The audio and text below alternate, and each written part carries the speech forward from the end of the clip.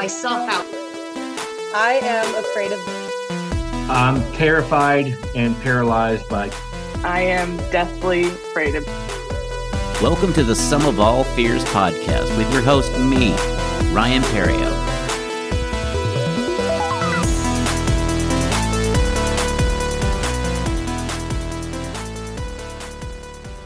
Hello and welcome to the Sum of All Fears podcast.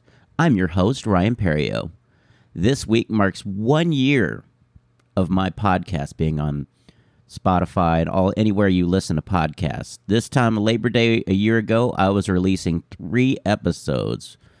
David Jessup, Madeline Teig, and Ruth Banks. And since then, we have released 52 more episodes once a week. Thanks to those who have been a guest and to Sarah and all of her assistants with the live shows that we've done. And more to come. I'm excited to keep this going. This week, though, to mark my 1-year anniversary is Marti MacEwan. Marti is a therapist in the Seattle area who also dabbles in jazz singing. When she went to sing for jazz and to just sing in general, she realized she had stage fright. Very common fear, one of the biggest fears we have. Something as a comic and on-stage performer myself, I can relate to. In this episode, we talk about stage fright, both of us, like from the comedy side as well as the singer side. And then we get into her stage fright cure. We talk about that as well. So let's get into my interview about stage fright with Marti MacEwan.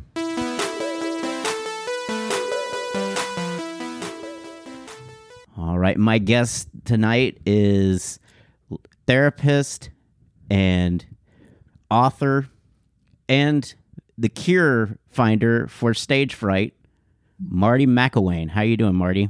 Or is it MacEwan? MacEwan. I'm doing great. Thanks, Ryan. Well, I'm glad. When you hit me up, I was wondering where you've been all my life, because I've been doing comedy for 15 years, and when I started, I would say the first 2 years of my comedy career was just me completely in an all-out war with stage fright. Gosh, yeah, that's suffering there, isn't it? It really is, but I will say I carry it with a badge, because that's how bad I wanted to do stand-up, is that I was willing to go through that, because so many people, that's a first step that very few people sometimes take. It's the number one fear of everyone, which is surprising that you're the first one so far that's come across with that fear. Well, 15 years ago, when you were getting over your fear of comedy, I was getting over my fear of singing. And I can tell you it was very similar. Just the being in a really fearful place all the time about it, but being so desirous, so wanting to sing so badly that I pushed through it, like you did with your comedy, and found ways to get over it. Get comfortable, right? Yes. So where did the singing desire come from? Has it just been a lifelong thing? Like, have you always just been kind of someone that's kind of sang around the house and people have been entertained? No. I didn't grow up with music, for one thing. We didn't grow up with music in the household. It would just, people who sing are cool, right? I'm sure people who do comedy are cool, right? And I also always love to sing, just just around the house, like you said.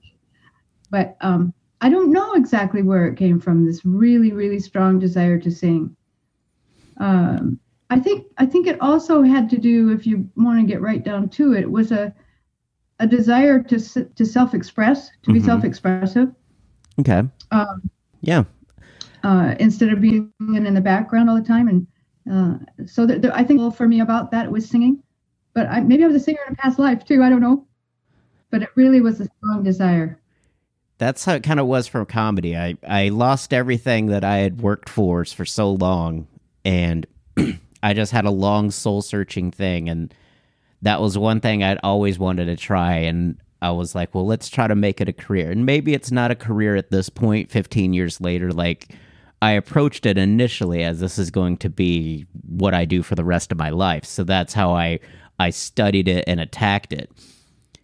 And it's like you. I feel like there's an innate desire to self-express. And when you do get that initial, I guess, confirmation or, acceptance from a crowd with applause and the what's the word I'm looking for? Verification or justification. That you're on the right path because you've entertained a crowd of people. Yeah. That just is what kind of kept me going.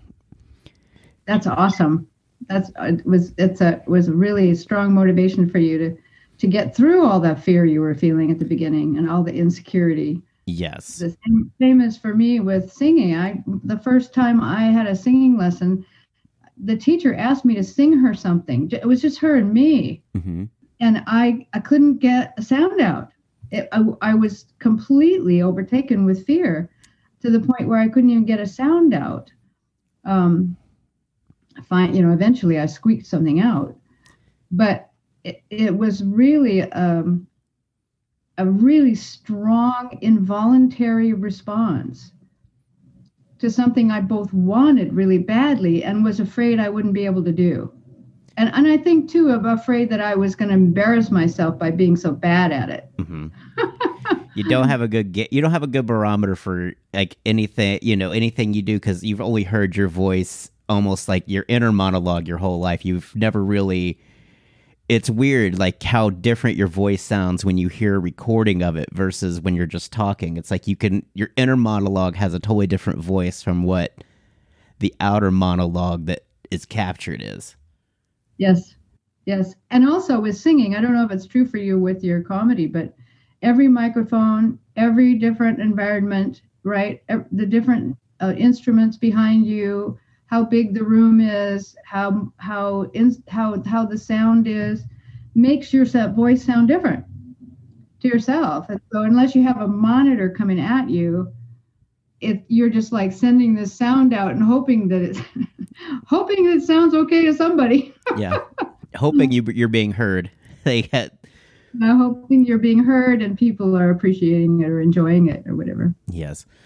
Mm-hmm. There was a lot of times where there was no enjoyment, and it's really interesting what I've learned from just going up over and over, and that you're kind of a stewardess, if you will. Like that's how I've always equated it, is when you're on a plane, a stewardess is always smiling, and that's to have you reflect a smile back.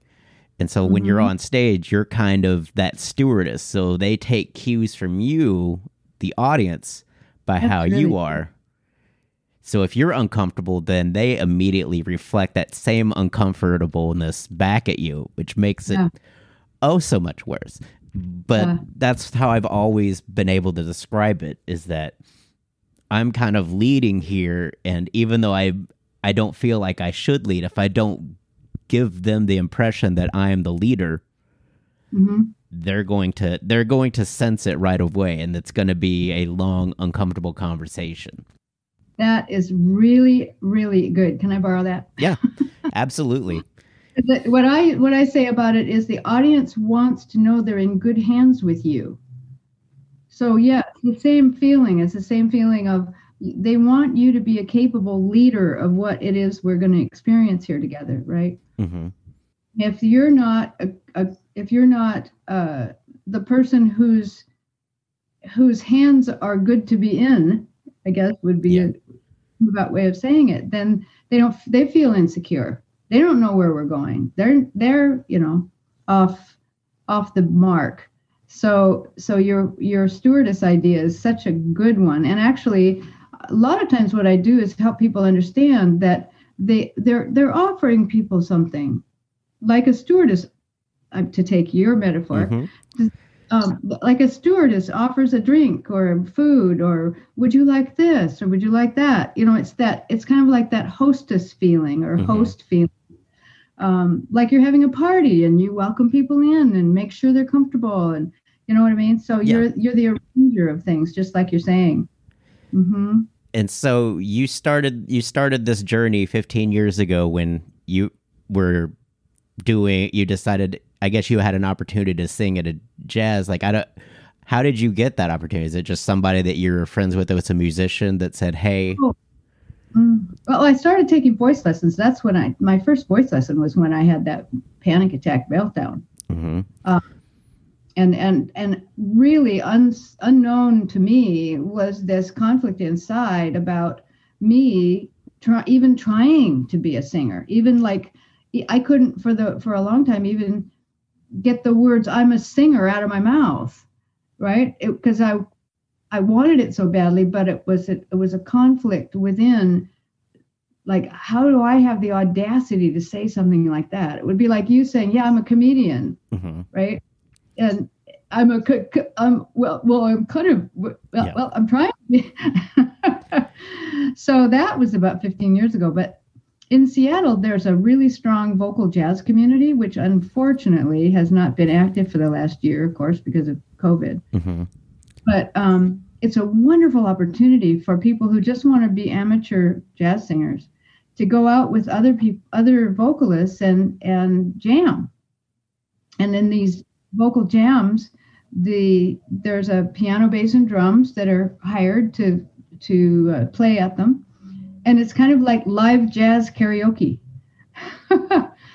It's just a lot of fun. Yeah. So there was a lot of opportunity to sing in front of people without having to book gigs. I mean, later on I booked some gigs, but at first it was just having the guts to get up in front of a crowd of other singers, which maybe was even harder than if they hadn't been other singers, and learn. I was going to say it may be harder for you, but at the same time, they've also struggled with that. So they're also a little bit more sympathetic too. I would think, because it's like they know what it takes to get up there and to give this like an attempt. Yeah. Actually, in Seattle, evidently, this is the word on the street from a friend of mine who has lived in Atlanta and in New York and other cities. We're really nice here to our amateur jazz singers. Evidently, in other cities, that's like, no, if you don't have it, give them the hook. We don't want to hear from you if you're not really good, which is kind of unfortunate because the jazz community in Seattle is a place to grow into being a good jazz singer, right? Yeah. Rather than having to be a good jazz singer already before you even get up on the stage. I just feel like it just takes the joy out of it. Sometimes, I mean, maybe people, maybe it's not cut out for everyone to be a career, but I don't agree with the notion that if you don't have it, that you shouldn't be able to sing. Yeah, you should sit down. Or if you're comedy, I mean, yeah, the same. Absolutely same. You get good by doing it. One teacher of mine along the way said, Marty, you get good by gigging. Yes. You just book a gig and you go and sing, and you're not going to be as good as you will the next time. Mm-hmm. So that was really helpful for him to say that. So what got you into therapy? As far as, since you've been a therapist longer than you've been a singer. Much longer.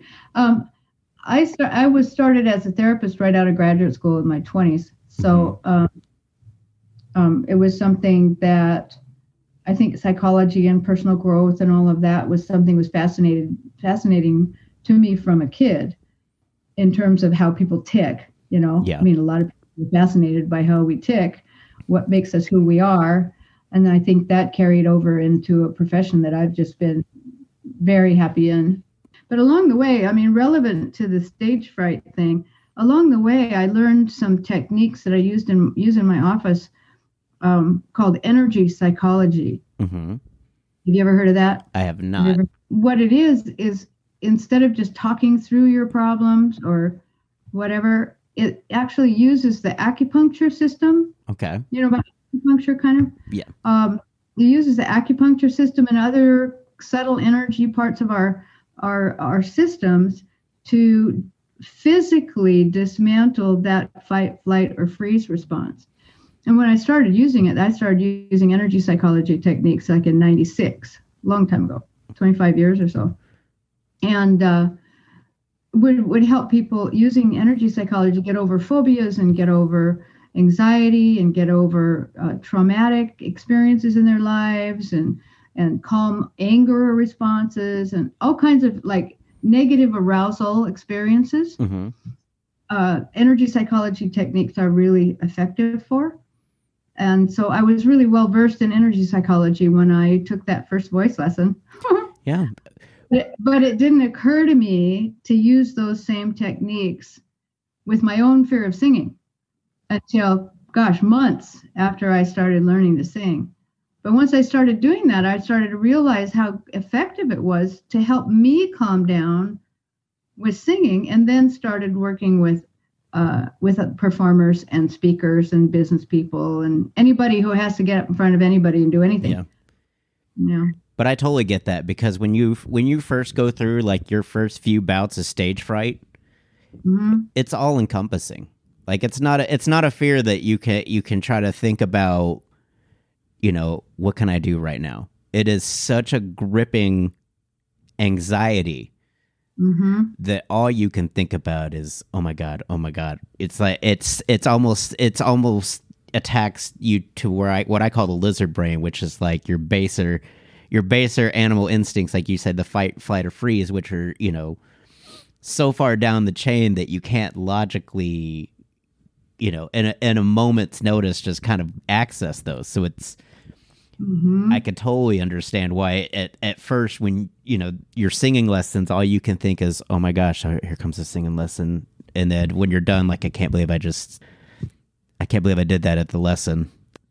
It's almost such a self-involved fear. Like you just micromanage every little thing that either went on or perceived that went on. Like some of it may not even have happened, but in your mind, you've Mm-hmm. created this whole scenario of, oh, they'll never want me back. That was probably the worst thing I've done, and I don't know how I'm going to survive. Yeah. How can I show my face here again? How can I come back here next week? Yes. How can I show my face again? Exact. Boy, you're right on the money. And I love the word that you chose, all encompassing, and completely involving. I mean, that at its worst, to stage fright is so, it fills you up so completely that's when you can't remember the lyrics, or you can't remember the next joke you were going to tell, or you can't remember, you know what I mean? Yeah. And then the fear of the fear kicks in. So I remember, I don't know if you had this experience when in your early days, but I would book a gig, right? Mm-hmm. And I'd get all prepared, and it's all good. Hire the musicians, everything was fine. And then about 2 or 3 days beforehand, I would think, why did I sign up for this? Why did I do this? Why do I keep doing this to myself, putting myself in this position? And finally I figured out, as I said, with these energy psychology techniques, which now I use something called the rapid relief process, mm-hmm. that I teach in a class to help people with any kind of upset. But now I'm not afraid. If I booked a gig, I'd book a gig, and then it would, like this, it would happen and it'd be fine. There wouldn't be that same body reaction to the idea of performing in some way. But boy, do you remember that? Oh God, did I sign up for this? Well, I wouldn't say it was the sign up. It was just, I was always the optimist, and and I would put so much emphasis, is what I guess I could call it, on, or, I put a lot of value on success. And when that success wasn't met, I would be so disheartened. So I would come into it like, okay, this time I'm going to change it. I know what I need to do. Today is when I take back, and it would just all go sideways. And it's, the longer I did it, just the less expectations I had, as far as and it just kind of opened me up to say to myself, well, maybe, it's not something that you're just going to immediately master, that you're just going to one day flip a switch and be some sort of comedy pro. And so mm-hmm. I just started with small little goals of, let's not look at the floor today. At first I would look at the floor for maybe 10 out of the 12 minutes I was on stage, I would be down at the ground. I'm like, okay, let's try to limit to 5 times looking at the ground. And then I would just slowly work my way to where I didn't look at the ground at all. That is really cool. And in my language, just to take what you're saying and translate it into how I formulate it in my own mind, is that the higher the stakes and the lower the safety, then the more likely it is you're going to get overcome with stage fright, right? So what you did there, which was brilliant, I don't know that you knew that you were doing it, but it was brilliant, was to bring the stakes down. Like, I don't have to be the be all and end all stand-up comedian today. I can just not look at the floor as much as I did the last time. And that's a success. Yeah. Which it takes the pressure and the stakes down tremendously. And it also creates more safety for yourself, because that's not so hard to do. And so that was brilliant on your part. Well, not so hard to do it in theory, but it still took a few times to kind of pace myself out and to kind of see the progress. And then, I was okay with going last every open mic. I was okay with people, I was okay with the perception that maybe I'm the worst comic in this city. I was like, well, maybe I am, but, I just enjoy doing it. So I'll work as hard as I can, but I'll just try to work where I'm not in everybody else's way. That's very good. Give yourself some elbow room, as you say, to loosen up and then start to build from where you are, rather than expect yourself to be someplace you're not and be disappointed every time. And that's another muscle I think I developed from stage fright, was just going up at the end of the night in an empty room, was that I got okay with silence, is what I would be. Oh, the silence isn't so bad, and so then when I was in a full room and I got silence from a full room versus an empty room, I didn't have that shock to the system that, this is going badly. I'm like, okay, I'm just still going at my own pace. And so that's one thing I tell comics when they're new, is when you go up at the end of the night, you're learning a skill called being comfortable with no one laughing. Because if you only go up in front of people and they laugh, when they don't laugh, it's going to create a fight, like your fight or flight response. Oh no, I'm falling down a cliff or something.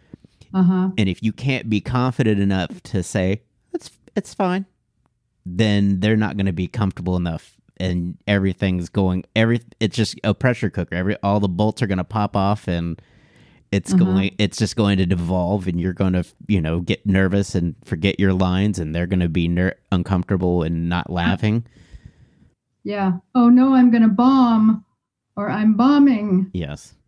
Exactly. Yeah, totally. So when I work with people, the stage fright cure, just kind of to weave it in with what you're saying here, the first thing we just did in our conversation, which is to get objective about what it really is, which is it's a triggered response that likely comes from earlier in your life in some way, not necessarily big trauma, but some kind of early response. And then it does in fact trigger the lizard brain, not quite the lizard brain, but the amygdala in the midbrain, which is the arbiter of fear, right? So your amygdala goes, oh God, this is scary, this is threatening. And then the amygdala sends the hormonal messages into your body that it needs to go into that fight, flight, or freeze response. And all of the mental and all the physical and all the the emotional symptoms of stage fright come from that. It's the amygdala in the brain that thinks you're in a threatening situation when really you're not. So what you did was the second part of a stage fright cure, which is to create as much safety and as little stakes or threat as you can in the situation by thinking about it differently or approaching it differently. And you just mentioned some beautiful ones, like go last, so you can get used to people not laughing because there's hardly anybody out there to laugh, right? Mm-hmm. And then that will get your amygdala to calm down. So then you don't have as much of that fight, flight, or freeze response. The energy work comes from, I mean, the next part of the stage fright cure is to work with your energy so that the electromagnetic, if you will, or bioelectric arousal doesn't happen in the face of the same kind of triggers, like nobody laughing, for instance, for you, or getting up to sing in the first place, for me. And also to clear up the emotional, psychological, energetic reaction to the past events that caused the stage fright in the first place, that insecurity in the first place. When you do all those things, then your body is just not interested in triggering off. I was gonna say it's such a different feeling because I don't feel any different. Like from when I still go up, like there's still anxiety, and I get that, and I'm like, as soon as I tell my first joke though, and I get that first laugh, autopilot on, where it's immediately I'm in go mode. I don't seize up as soon as I get that first laugh or that first response, and I don't know if, when you're singing, if they had No, because people don't respond until the end. Yeah. Right? Or they don't respond, at least in jazz, they don't respond until the end of one section, and then you maybe pass it on to the other musicians or whatever. So the audience will clap for each section, but it's not the same as getting that immediate ping that you're talking about. You kind of have to hang out there with the silence a little bit longer with singing. See, that's to be the worst, is the silence, because it's such an indifferent response. It's neither positive nor negative. It's a suspense that you're forever kept in until you get your gratification or reassurance. Yes. Mm-hmm. That's one of the things that public speakers often are afraid of. That trigger, I shouldn't say are afraid of, but that triggers their fear is the lack of facial response. And the amygdala, interestingly enough, is very sensitive to faces. The amygdala, when we're little, we want to know that mommy's happy with us, or daddy's happy with us, or the kids like us, or whatever it is. That because that's a safe response, and often we read that in faces. So several times I've had clients that have had what they call a blank face fear. That is that uncertainty. Yes. That you don't know what anybody's thinking about what you're saying. You don't know what anybody's thinking about your singing. You don't know what anybody's thinking about the joke you just told, right? And that can be very scary. That can be a common trigger for people's stage fright, is that blank, no response state. So when you started doing these tactics, when did you how long after you started those tactics did you kind of fine tune it to where it's the program it is now? Like, did you have to change any of the order of some of this stuff? Or? Yeah, I had to think it through, because the energy work is a big piece. The rapid relief process and energy psychology techniques are a big piece of the stage fright cure. And that's where I started. I went, wait a minute, I could do those same techniques on myself as I'm doing with my clients. And it's something you can do for yourself too. So not long after, maybe a few months after I started taking voice lessons, I went, wait a minute, why don't I just try that? So I sat myself down in my own office, in my own chair, and I realized that there was a very embarrassing incident that happened to me in grade school, that I had hooked up with my own self-concept about how cool I was or how cool I wasn't, or, and I was an embarrassing thing where everybody laughed. I won't go into the whole story. Everybody laughed, and I felt like the brunt of the joke, I felt like the fool, the buffoon. And even while I remembered that incident that had happened so long earlier, I could still feel that kind of icky sort of, oh God, that, feeling. And so I used these techniques until I didn't have any emotional reaction to that memory anymore, that particular memory. Wow. And by golly, the next time I had a recital or something, I had about half of the sweating and the shakes and the whatever. And I thought, gosh, that's really interesting. So I started to do more of that with myself and got more and more comfortable and more present, more and more present instead of off into fear about myself. That's when I started to experiment with other people with the same kinds of techniques to help them calm down. The full-blown 4-step process of the stage fright cure that does involve the rapid relief process, which is an energetic component, really only got formulated in my mind a few years later when somebody said you should write a book. And so when you write a book, you kind of have to figure out what you think is really involved in getting over stage fright. In the process of writing the book is where I came up with that first you have to be objective about it. You can't just be overcome to the point where it's just so irrational and you don't have any idea where it came from or why you have it or what's happening in your body. You're not objective about it like you would be if you had a stomach ache or a pain in your thumb or something. Getting objective is the first thing, and then creating safety. There's the second thing, like you were talking about, the bringing down the threat in the situation, the stakes, the expectation that you had on yourself, going last at a jam, things like that. The practical strategies and the mental strategies that help your amygdala feel safer. And then dismantling the associations that you have with the events or the self-concept or the beliefs that got you there in the first place. And then you can also use the rapid relief process or the energy work to amplify that confident feeling, the opposite feeling. So the whole program, as you asked me about, kind of got formulated because I had to sit down and think it through and think, okay, what do people need to do in order to really get over their stage fright or their fear of any kind of harming? That's how it all came about. Because I was just thinking to myself, as a therapist, you may have just jumped yourself into like stage 3 or 4 because you already kind of had a grasp of 1 and 2. And so I would just thought it would be, just interesting, just kind of the scientific approach of, okay, where should I start? How do we get to this point? And so it was a process of writing the book, but it was also a process of thinking through the process.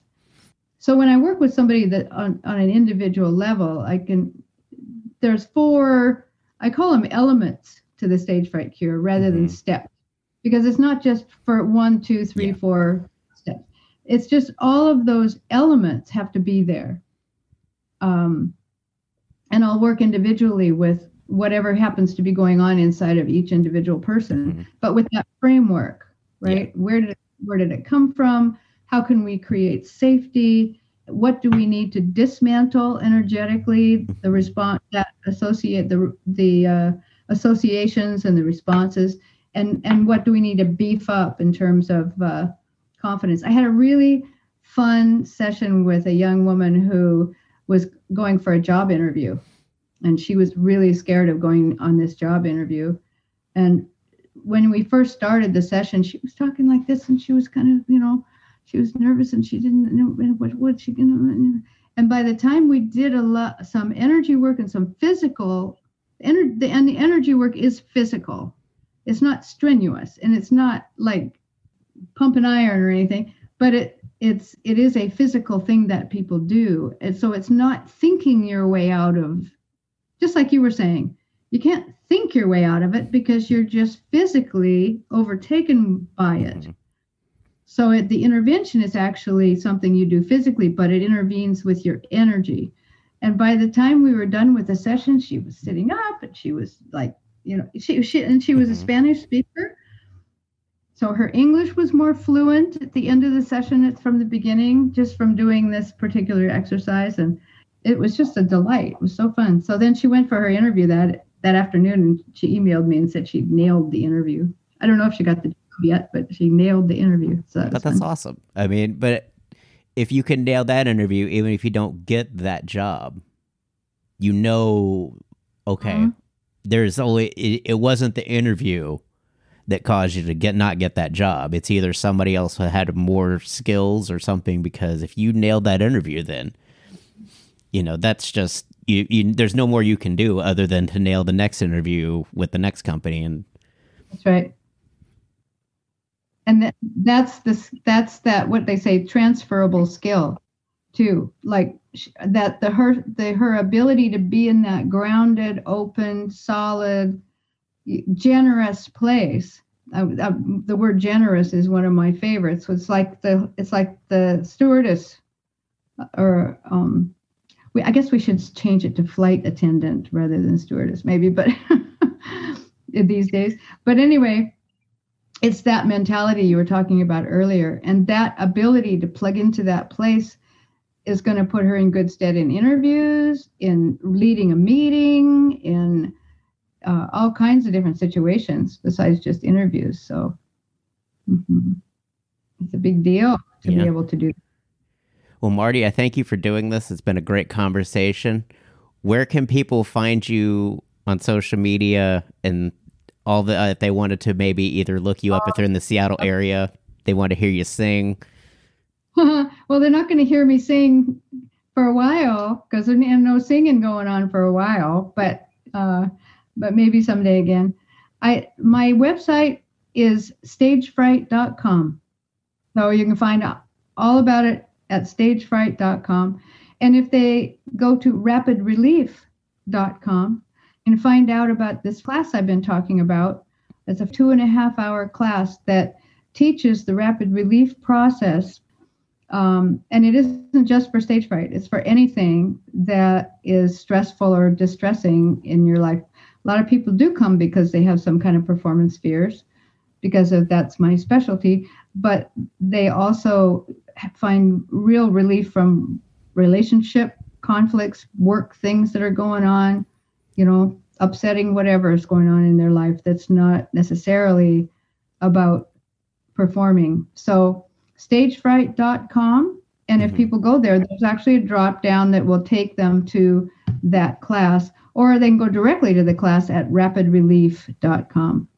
Well, I thank you again for doing this. I hopefully Seattle opens up again soon and you guys can get back to singing. And have y'all not done any, could you sing over Zoom? Like maybe y'all could do a Zoom jazz. Actually, that's a good idea. I don't know where. I have to look it up, see if some jams are going on. Well, and good luck with your comedy. Where can we see you? You can see me at Ryan Perio. I have a couple clips on YouTube. I have Instagram, and I can send you some clips after in Facebook Messenger. I would love that. That'd be a lot of fun. But I can show you the before, like when I was still stage frighty. Like I have a couple of those up because I kind of have them up on a different site just to show how far I've come, just because it's like they're little victories in my life. So I've kind of kept them online, but not in the same as my professional stuff, because it's like I don't want them to see that. They're on YouTube, or are they on your website? They're on YouTube. You can get to the YouTube from my website, which is ryanperio.com. But I'll send you some of the old ones where I was still suffering from stage fright, and you can kind of see me. I love it. Well, thanks so much again, Marti. You're welcome. Thank you, Ryan. So that was Marti. And talk about just sharing war stories of just stage fright and being overcome with stage fright. It's one of the biggest fears out there. It's probably a bigger fear than death, and there's good reasons for it. You're in charge. You are, it's your creation that's up there, and it's really hard to put into words and to be a leader sometimes. And I can feel it. I feel anxiety all the time. I'm sure, it affects everyone. So check out Marti MacEwan and her cure for stage fright if you are somebody that does a lot of speaking and wants to kind of conquer that fear. Her exercises are really fantastic and life-changing. Check her out at stagefright.com. A very straightforward website. Like, she is awesome, and she does a great job with discussing stage fright and just being open and honest about it, and helping people with any kind of speaking, like fear and phobia, to kind of make your way through it. I thank you guys for listening. It's been a year. I've been doing my best to make sure an episode gets out every week. I'll continue to do that. check out, leave a review. That'd be a great year anniversary gift, is if you leave a review on Apple or Spotify or wherever you listen to podcasts. It helps with the visibility of the show. Also, check out, I'll be featuring in Fort Worth with Liz Mail on Friday and Saturday, the 17th and 18th of September, as well as Sunday in Dallas. So come check out those shows. They'll be great. Cheyenne Jahani will be my MC. We'll have a great time. Also, thanks to all the people that came out to the Comedy Arena in McKinney this last weekend. It was fantastic. Watching some of these people that I know and care about take strides in their comedic journey was really enjoyable to watch. Just to see them, take on a new challenge and then rise to it and, conquer it almost is just a rewarding feeling. And so I'm super proud of both Mallory and Stephen Gamble for doing an amazing job at hosting and featuring for me. I have shows coming up. I have private events coming up. I have some shows at Hyenas, and I also have a show in Midland, Texas, which will be a fun show with James Johan, who I feature with in Wichita. So we should have a great time in Midland, Texas. And with that, that's all that's going on. I thank you guys for listening. We've had some amazing shows. I got some interviews coming up tomorrow. So we'll keep this going. I love you guys. I thank you all for listening, and have a great week. Thanks for listening to the Some of All Fears podcast. And now some thank yous for the folks that make this show possible. Thanks to Barry Whitewater for my art and graphics. You can follow him on Instagram at bwhiteh2o. Get it? H2O like water. You can also follow him on Facebook Music. A huge thank you to Gunnar Olsen for the wonderful music provided for this podcast. You can follow him on Instagram at gunbuns, that's GUNBUNS, as well as his website, GunnarOlsen.net. Check out some of the samples that he has recorded. They're amazing. He's an amazing percussionist. If you want to follow the show, we've got a Facebook group, Some of All Fears. Instagram, Twitter, you can find us at Some Fear Fans. If you have some feedback for the show, email me at somefearfans, SOMEFEARFANS @gmail.com. I'll be happy to take those into consideration.